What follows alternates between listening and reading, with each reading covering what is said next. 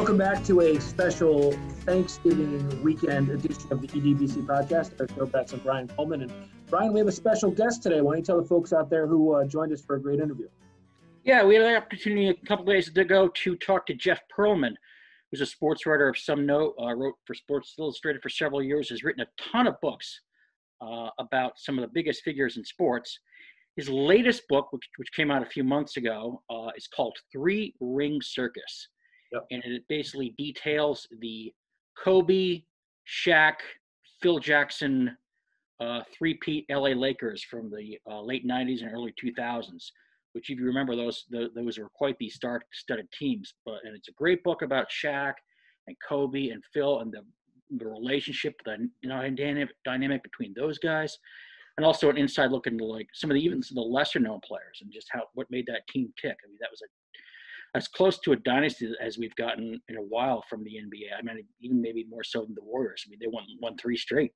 Great title, too. The book title. I love it. Yeah, because it kind of was a three-ring circus. Sure, it played on words. They had those three rings. They won 3 years in a row, but also a lot of drama behind the scenes. And Kobe passed about 7 months, I think, and Jeff gets into it before he finished the book, which is really tough, and Jeff gets into that. And it's just a great interview. I mean, he was great. A lot of great stories, a lot of great tidbits. He's written a bunch of other books, too. Gunslinger, story about autobiography of Brett Favre, Sweetness, story of Walter Payton, books on Roger Clemens and Barry Bonds, a great book on the New York Mets called The Bad Guys Won about the 86 Mets, whole bunch of stuff. Yeah, and you don't have to be just a big sports fan to enjoy these books. These are character-driven books. So if you like yeah, I've read a bunch of his books, and I think I told him this when we talked to him. One of my favorite books is a book he wrote about 2 or 3 years ago in the USFL called Football for a Buck. Yep. And the USFL, that's almost going back 35 years ago now, the United States Football League. And I was like, I don't remember that much about the USFL, but it does not matter. Because the stories about trying to get this fledgling football league started from the ground up and keeping it alive is just great. And there's so many stories. It's a fun book, and you just breeze through it, and you'll learn stuff about maybe some famous figures you don't know or you didn't know, like, say, Donald Trump when he owned the New Jersey Generals.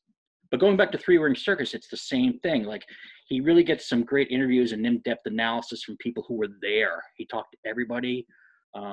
Just about everybody involved with those teams. It's a great book, and he was a great interview.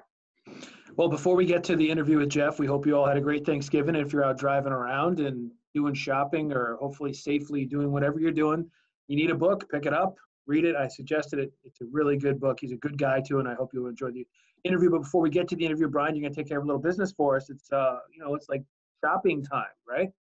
Yeah, exactly right. Listen, hey, man, we're Black Friday, Cyber Monday coming and going, and then we're gonna be full on to the holiday shopping season. All's well. Hey man, why not shop for a mattress? You need to sleep well during the holidays. Get your rest.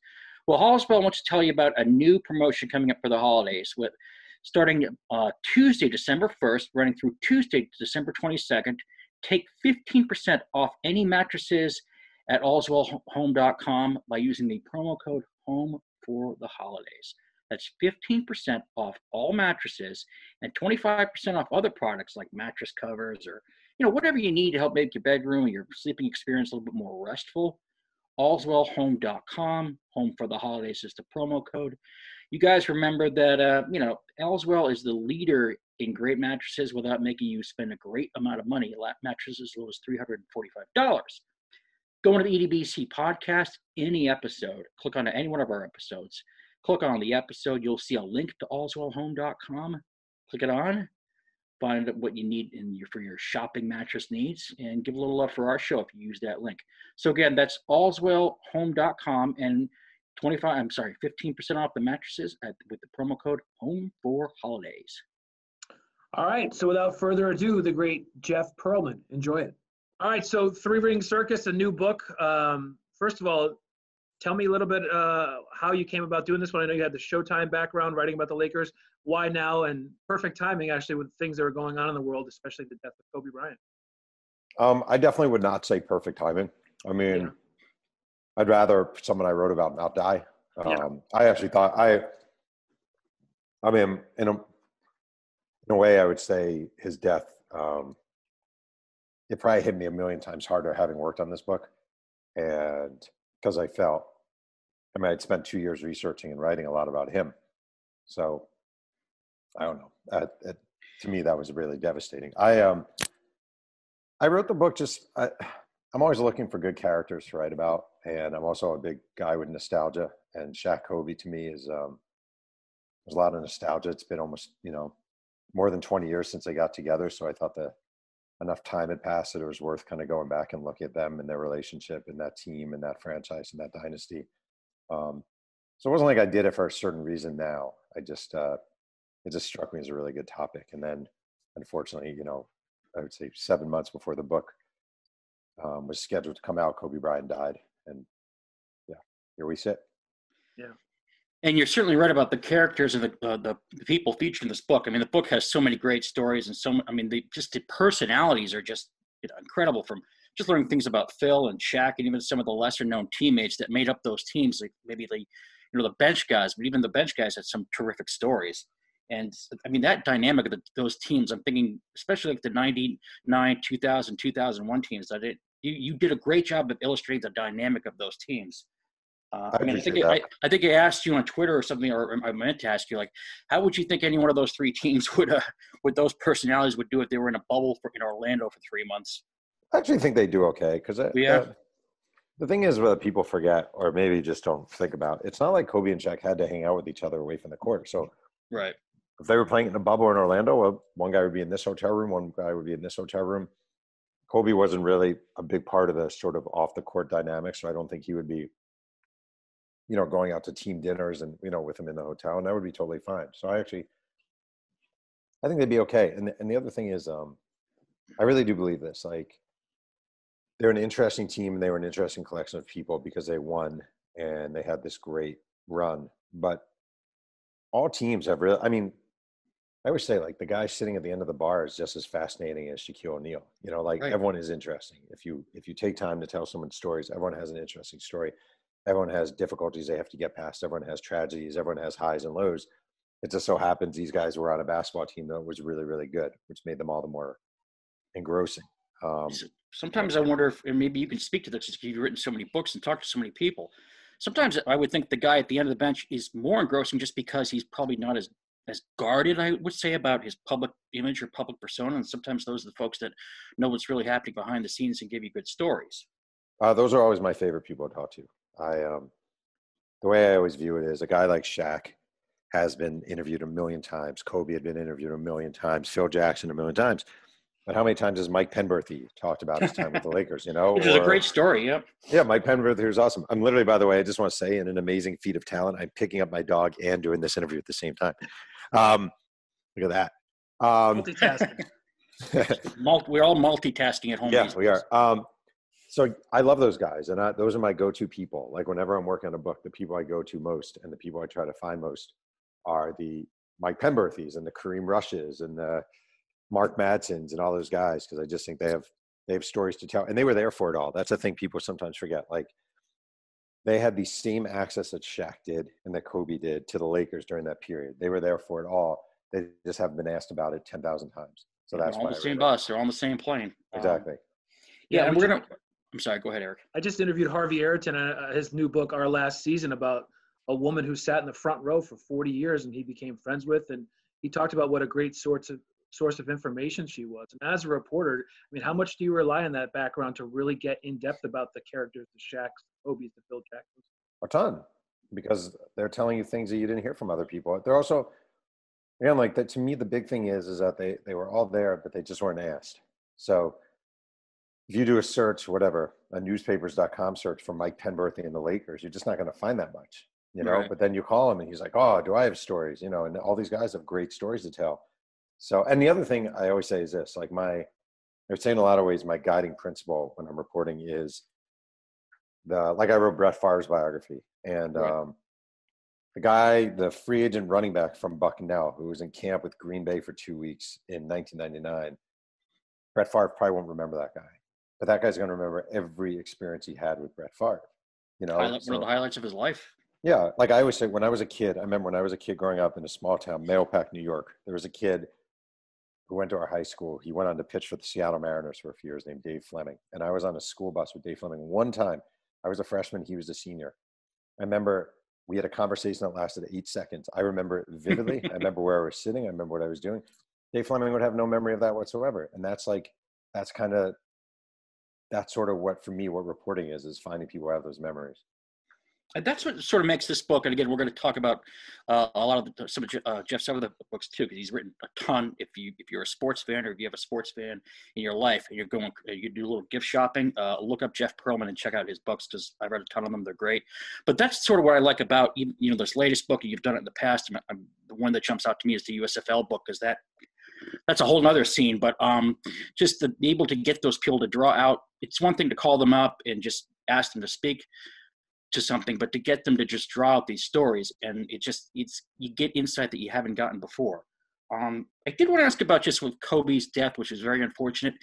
That obviously you've probably never written a book where something like that has happened, where someone you've researched on afterward has passed away in such tragic fashion as he did. Were you worried about the reaction you might get to how Kobe is portrayed in the book at all? Like any backlash? Very. Very, very. Again, the book was done when he died, and my first reaction was just sadness and really, shock and all that stuff. And then when you start thinking about the book, you think, man, this is the one thing you don't want people thinking. Sorry, I keep moving around. The one thing you don't want people thinking is that you wrote a get-rich-quick book. Someone dies, and you turned around and said, "Oh, I'm going to write a book real quick, and I'm going to make a buck off of this guy dying." I'd worked on a book for 2 years before it came out, but I was very aware that people would have that perception. I was nervous about that, because I hate when people do that. I hate when people turn around books real quick, or you see like there was one thing. Kobe died. This actually happened. I was in a Barnes & Noble. It was about 8 days after Kobe died, and there was a book out. And it was something like Remembering Kobe. I think it was called Remembering Kobe. And I was like, how did that book get out in 8 days? And then make it even worse in your reaction, there had been a book that came out like 6 years ago called, I think, Guarding Kobe or Defending Kobe. And it was a book interviewing different players who played against him. Basically, they had to make this decision within 3 days of his death. They put a new cover on it, renamed the book Remembering Kobe, and put it out in bookstores. To me, that was freaking sick, like just wrong. And I didn't want to be perceived as that way. So I was able to add a quick author's note at the beginning, sort of talking about that the Kobe Bryant you're about to read about is just a small period of his life. And it was a developmental period. And don't confuse 21-year-old Kobe with 41-year-old Kobe. That's a great point, because the note in the beginning of the book was sort of perfect. It felt very real. Like you're sitting at, I believe, like in a coffee shop, right? Mm-hmm. And you're just like we all do, especially if you're a writer. You've got your laptop out and you get the news, and it felt very genuine. That's why I wondered if people recognize that just what you're saying. This is a small portion of the guy's life. He lived a short life, but even within that short life, a lot happened from 2004. Say to 2018 with Kobe. And so it was good to hear. It's good to hear that, just you had that real reaction to it. And it's, well, I mean, one thing that I definitely have thought a lot about through the years is there's this idea, I think there's this idea out there that if you write about someone's life, especially after they died, and it has negative, like I wrote Walter Payton's biography, and this was after he died. And there was a lot in there that was not flattering about Walter Payton. There was much more in there that was flattering, but there was a lot in there that wasn't. Right. Drug abuse and infidelity and an out-of-wedlock kid and blah, blah, blah. And the backlash was fierce. And the thing I always say, and I truly, truly believe, I don't just say it, is it doesn't take away from someone's legacy to find out they were human. And it doesn't take away from someone's greatness to find out that they struggled with real world problems. I know some people, we want our celebrities to be perfect. And we want to know that Taylor Swift never goes to the bathroom. And we want to know that LeBron James never blah, blah, blah, whatever, it's just not true. And finding out that Kobe Bryant was a pain in the ass at 21 doesn't take away from who he was at 41, and I find it very frustrating when people are of this belief that you can't have heroes and also know their blemishes. I think knowing their blemishes makes them more heroic. The other thing is, who are we to throw stones? How I was an idiot when I was 21. I don't know how I would act if I had that much. I mean, how would any of us react to be Of in that course. sort of bubble? I I agree. mean, it's I agree. crazy. And To me, it speaks better of him in a way. Like, in a way, you can make the yeah, argument if you look at what he went through and you look at how he was raised, and he really was raised in this bubble. And when he was, I've said this a million times, Kobe Bryant grew up in two places where he was basically the only African American kid around. At 17 years old, he gets an Adidas deal. At 17 years old, he's holding a press conference to announce he's going to the NBA with the members of Boys to Men standing in the back of the room. At 17, he's going to a senior prom with Brandy. Like, he basically was raised in an abnormal environment. And the reason you see so many, I think, child stars struggle later on in life is because they never had the simple things that you need in your life: getting a job and getting fired for not showing up on time, right. getting your driver's license and then crashing into a light pole. Like little things. It sounds dumb. Yeah. Yeah, asking a girl out and having her say, "I would never go out with you." Like all those little things, you need those things in your life. And when people don't have them, and when they're raised in a bubble, it's very hard to sort of, you're learning on the fly how to be a human being. So I think he really was learning on the fly how to be a human being. And that's a great point that you put out in the book too. Just you illustrate just how this 18-year-old kid is now going with these grown professional athletes. He's joining their pod, so to speak, their group. Yep. Oh no, by the way, it's not the Charlotte Hornets or the New Jersey Nets. Nothing against those guys. It's the Los Angeles freaking Lakers. I mean, what's that like? Why don't you just make the kid the quarterback of the Cowboys when he's 19, or put him at shortstop for the Yankees? So that you did it. That's if folks that want to check out this book, and Jeff's written a lot of great books. This latest book, that's a great insight into how these guys are, and the Kobe stuff, which we all, if you love basketball the way I do, you got feelings of Kobe the player, but this really lets you into the Kobe the person, and it's fascinating. I didn't know a lot of this about the guy. Thank you, Jeff. One of the things I was fascinated about, covering the UConn women's basketball team, Kobe developed a connection with Gino Auriemma. His daughter wanted to go to school there. From what you reported and the research you did, how was Kobe able to overcome some of the big mistakes he made in his life to become this really lovable figure? He had the Colorado incident. A lot of things happened where maybe people didn't like him, but he was well regarded and people really liked him, before he died. It's in a lot of ways, it's one of the great comeback mysteries. Mystery might be the wrong word, but if you said in 2004, Kobe Bryant's going to become this, he's going to become kind of this statesman, and he's going to become this Academy Award winner. He's going to be known as this guy with that girl dad hashtag, and all this stuff. Like it, right. It wasn't really viewable. You couldn't have seen that. I think it was much more likely he would be in prison for 20 years for raping a girl in Colorado, to be honest. Yeah. I think a few things happened to him that were pretty important. I think number one, he got hurt late in his career. And then number two, he was no longer that good late in his career. He was still good, but he wasn't what he had been. I think athletes who go through that, great athletes, need to go through a decline. I think it's important. It's much harder if you're 26 and you're great and you have an injury and your career's over. I think that's really hard. I think when you go through a decline and you're here and you move down and you sort of adjust to this idea, like the Lakers were bad at the end of his career. He wasn't very good at the end of his career. I think it gave him almost like an exit plan to leave gracefully. And this is what it's going to be. And I'm no longer the best player in the league. I'm no longer the best player on this team. I just think those things kind of helped him immensely. And I also think becoming a dad, as cliche as that sounds, I think the athletes who never learn that there are more important things than playing the Nuggets on Tuesday night are athletes who struggle a lot in their post-career. And I think he really came to realize that when I was 23, this was the most important thing in my life, but it's not the most important thing in life. Perspective. Mm-hmm. If I always like to ask authors, when you do all this research, talk to all these people, for the regular sports fan out there, if you can have a beer with one of these guys and sit down and shoot the breeze, would it be Phil? Would it be Kobe? Would it be Shaq?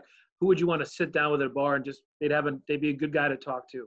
A regular. I had 8 hours with Phil for the book, which is pretty good. That's a lot of beers. I don't drink beer, so it wasn't. it was driving around. But I would say, I actually would say Phil. I think he's just really smart. It's always nice talking to smart people and sort of insightful people. And the thing about athletes, I mean, Phil's far enough removed. Like, there's so much ego involved, and it's like it's almost like when you're interviewing. I've had these interviews when you're interviewing an actor or an actress, and they talk about themselves for 9 hours and give you 1 minute. They don't ask you one question. I feel like a lot of former athletes, somewhat recently retired athletes, have that in them, but he doesn't. He's really inquisitive and he's really smart and he's really interested in what you have to say.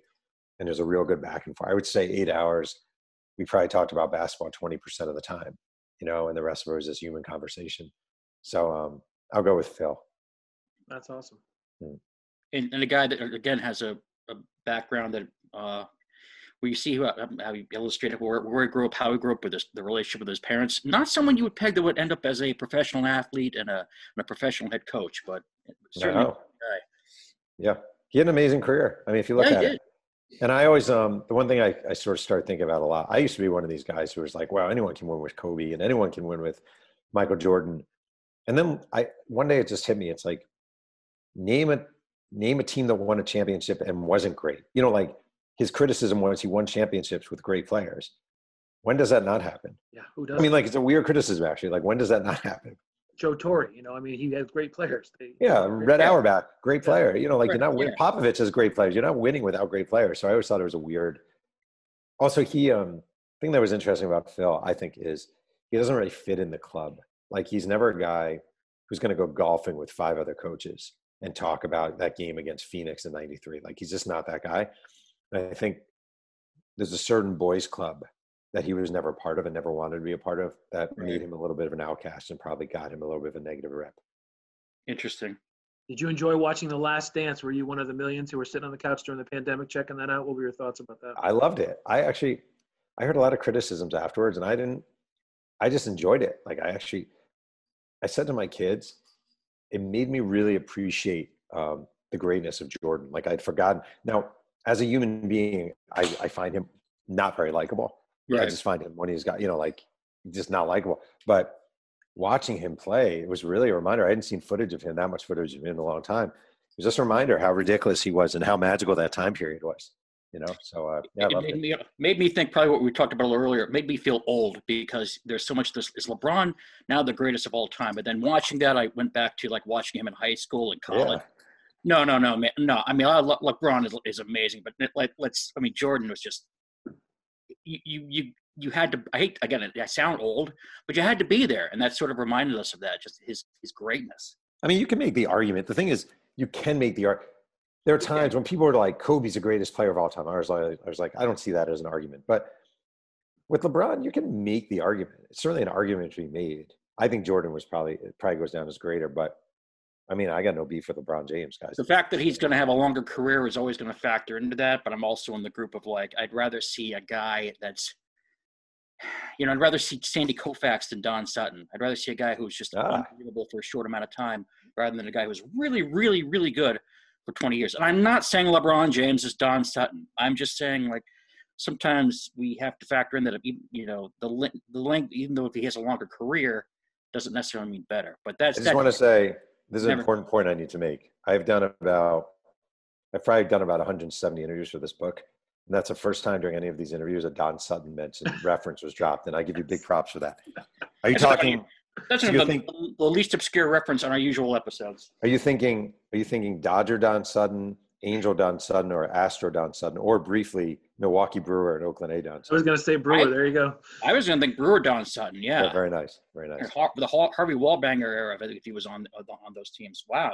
If anything, The Last Dance made me have to introduce my kids to LL Cool J because it brought back some, that mid '80s music. So we popped on the YouTube and. Yeah, and the some I'm Bad, that type of stuff. I'm a 13. Put on CSI LA for them. You didn't give them that. No. Do you guys have any interest? I was thinking maybe the 3 of us could team up and do a Last Dance about Don Sutton and the Milwaukee Brewer days. I could do that, and it could be 6 parts. Yeah. Jesus God Almighty! Listen, you've written all these books, Jeff. You had a lot of great characters, man. If you had to pick one guy, who was your favorite character to profile? Wait, ever? Yeah, from your books. I mean, there was a guy from my USFL book who nobody heard of. His name was Greg Fields, and his nickname was Big Paper. And he was a defensive lineman. He played at Grambling, and then he played for the Colts. And he was cut by the Atlanta Falcons before he went to the USFL, and he refused to leave the facility. And they had to bring an armed security guard to get him out. And then he was cut by the LA Express, and their coach was John Hadel. and John Hadel brought him into the office to cut him, and Greg Fields reached across the table and punched him in the face, and then started calling in death threats against the coach. And the team had to hire Liberace's security guard to guard the team. It's a crazy story. So Greg Fields is very high up. But all the books every book has at least one standout character to me who matters. It's usually not the lead character in the book. It's a side character. I kind of like, I'm sorry, go ahead. You always say you never want to meet your heroes. And, just doing some research, dealing with Clemens, dealing with Bonds, Brett Favre, I mean, you hear stories that these guys can be real, for lack of a better term, jerks. And that came through with some of these books, didn't it? Yeah. I mean, Bonds in particular. I mean, I covered Bonds a lot when I was at Sports Illustrated. Right. And I always say so I've covered some bad guys. I wrote the John Rocker story for Sports Illustrated. I did a lot of Will Clark and guys I didn't like. But I always thought Bonds was unique, and he went out of his way to make your day worse. Like, he actually seemed to take some weird pleasure in making your job harder, like making you wait 10 minutes longer because he could. He's a guy, I remember when I used to, this actually always stuck with me. When I used to, I'd ask people about Bonds on the Giants, and they'd always say, well, he's always been good to me. And I always thought, that is the worst judge of character ever. Like, how is he to the guy who holds the door for him every day? How is he to the guy who has to clean his cleats? How is he to the videographer? Like, of course he's good to you. You're pitching for the team. Like, but the way he treated other people, I'd never seen a person worse. Right. The way he treated people. How he treated the clubby, you know what I mean? Yeah. Exactly. You should judge people by how they treat people they don't need to treat well. Exactly. Mm-hmm. Yeah. So I'm going to ask this question real quickly because I know there's a few minutes left, but we're asking it because it just came up this week.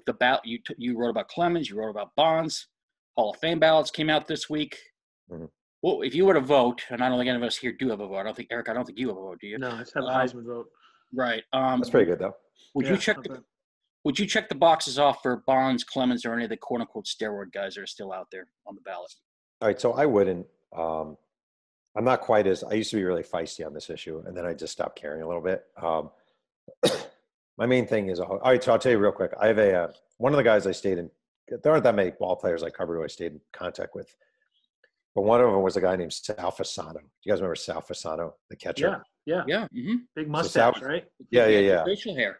Yeah, Fu Manchu mustache, a great guy. And when Sal was playing, he had a son. He's fine now, but he had a son who was born with a heart condition. And Sal wanted to retire, but he hung on so he could get the major league's health care. Sure, yeah. And he signed with Cleveland, and he was sent down to the minors, and he just was holding on to get the health care so he could get his son a heart, the best medication possible, the best medical care possible. Right. And I knew Sal really well, and I believe him. We had these conversations. He never used PEDs. And I remember looking at the Mitchell report and seeing the 10, 12 catchers who were just like Sal Fasano, who are listed on the Mitchell report. Mm-hmm. And I really remember thinking, all you guys who cheated took a job away from this guy who was trying to do it the right way for the exact right reason. He was just trying to take care of his kid, and he was trying to have a major league career. He was busting his ass, and you guys cheated, and you cheated. And if you hadn't cheated, you would have admitted you did it, but you didn't admit you did it because you knew it was wrong to do. And I just don't believe in rewarding guys who cheat. I just don't. And people say, oh, everyone cheated, but they didn't all cheat. They didn't all cheat. That's a BS way of thinking. And I'm not a fan of rewarding. If my kid gets an A the first half, people say, well, Bonds, he was great with Pittsburgh, he would still get in. Right. I say, if my kid has an A early in the class, and then she decides to cheat the second half of the class and gets caught, she fails that class. They're not going to be like, well, you did really well early on. You failed. So for me personally, I don't really believe in rewarding cheaters. It's a great point because, that's one guy that that you had a connection with. But, I mean, there is a hell of a lot of Sal Fasanos out there that probably never even got the chance to even get, the cup of coffee. Right. Now, they get the cup of coffee. Maybe it's more than a 10-day stay because somebody's on the DL. Maybe it's an entire career that lasts for years. So it's a great point. I've gone back and forth. Not that anybody's caring too much what I think about it because I don't have a vote. I care. You're the one. I was a little worried, baseball in the 90s, late 90s were promoting this. They had no punishment for it. Mm-hmm. So if they didn't care then, why the hell should I say they cared that they care now? Well, if you didn't mind it then, why the hell wouldn't I vote them in? But I kind of but that's sort of a shallow argument. I think yours is a lot deeper, that there's just a trickle-down effect from that matters to people and it has a real impact on people. So that's a great point. I just want to say, I find it weird I really do. One thing that's bothered me, especially recently in America, is we tell our kids not to bully. Don't bully, don't bully, don't belittle, don't make fun of people. And then we vote we support a president who bullies and mocks people. You tell our kids not to cheat, and you're saying, yeah, you cheated. Congratulations on getting in the Hall of Fame. Like, I'm not even trying to be political. I just mean, like, I think we should be a little more consistent in who we are as people. And if we're going to insist on a behavior for our kids and say this is right and this is wrong, well, we freaking at least owe it to them to live up to that. Yeah, we fail on that as a society lately. That is, we don't have a lot of time left, but I'm actually going to give you a plug because that's an awesome segue. I love this book. I'm a Cowboys fan. I'm a Mets fan. I'm one of those people. I'm insufferable. And I loved the book about the Cowboys. Great story. It started with Everett MacGyver. The Mets book was awesome. But my favorite book of yours is the USFL book because what is it, Football for a Buck? Yep.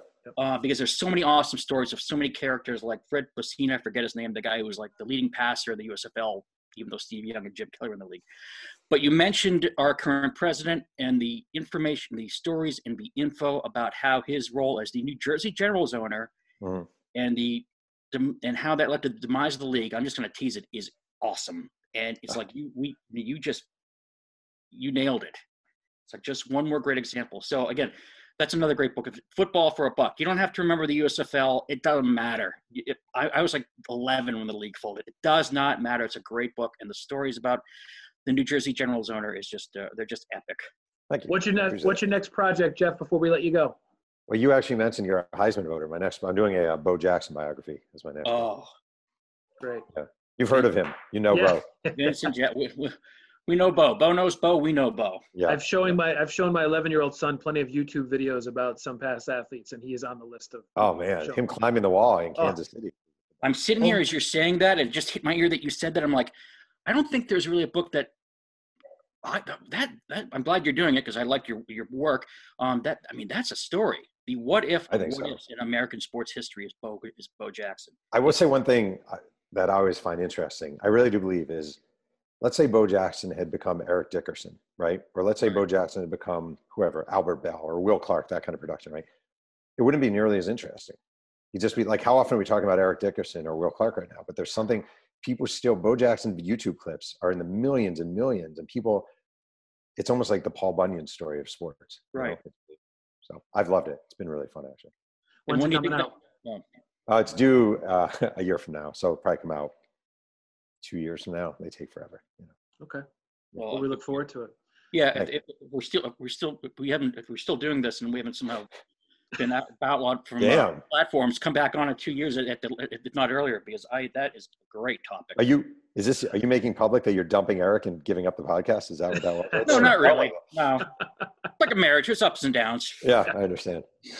Listen, we appreciate you taking a few minutes to talk to us, Jeff. Best of luck. Stay sane during this pandemic, and we look forward to talking to you down the road. All right. Thank you so much for having me on. Thanks, guys. Take care, guys. So a book about Bo Jackson, count me in on that one, as you just heard his next project. If they're half as good as any of the other books, we're in for real.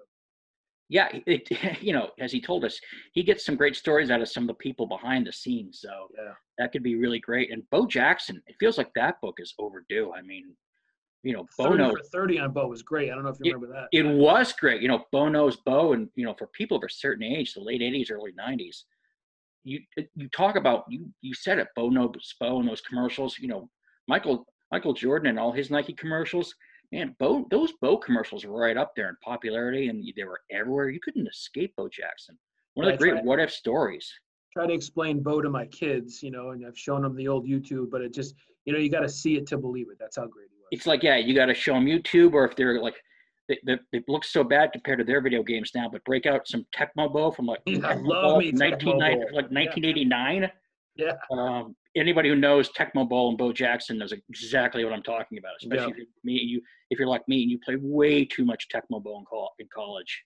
But that'll be a great book. Yeah, absolutely. Listen, we're gonna wrap this up, but before we go, you have one more. Take care of some business for us, sell some products there, so we can make some money. Let's go. Absolutely. Hey, listen, we all know we're into cold and flu season now, this time of year, and also dealing with COVID. It's extra important to stay safe and make sure your loved ones stay safe. Now, you hear us talk about every week about Instacart and the convenience and the security of shopping for your groceries from home with Instacart. Well, as we head into cold and flu season, Instacart's launched a program called Senior Support Services. And the goal of this is to help customers over the age of 60 order their groceries online so they can stay safe and healthy during the upcoming winter season.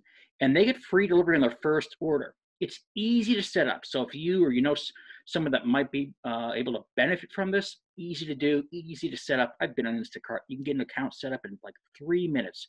So go to instacart.com and you can go there by clicking onto the EDBC podcast and clicking on any of our episodes. Go on there, click the link for instacart.com. They'll walk you through the steps, sign you up. And again, that's a great feature for some folks who are maybe a little older and really need to stay safe and healthy and are just trying to hunker down and stay low during the winter and cold and flu season. Instacart helps you get those groceries sometimes in less than under an hour to your home. Free delivery, and just again, free delivery on your first order. That is great. Multiple stores, so you can use local stores. They're going to shop for fresh produce, so you know you're not getting the 5-day-old apples or the mealy grapes or any of that. No, healthy stuff, healthy food from your local stores that you know. Again, go through our EDBC podcast, any one of our episodes, click on instacart.com and set it up. And remember, look for Senior Support Services. Instacart, save this holiday season and when you shop. Beautiful. All right, it's the holiday weekend, folks. Enjoy it. Be safe out there. Walk off that turkey from Thanksgiving Day and whatever else you ate or drank. I know I always drink and eat way too much, even when it's not Thanksgiving. So. Yeah, I know. And this is, this is a crazy Thanksgiving. It's a tough one for a lot. It's been a tough one for a lot of people. This whole crazy weekend, and we're, now we're moving into we're full-fledged in the holiday season. But so yeah, have a little extra eggnog or maybe an extra slice of pie. We've all learned it. Just be healthy and safe. All right, that'll do it for this edition of the EDBC podcast. Eric Dobratz and Brian Coleman. We'll get back to our football and all that fun stuff later in the week. But until then, have again, as Brian mentioned, a safe and happy holiday. And until the next time, Brian, say goodbye. See ya.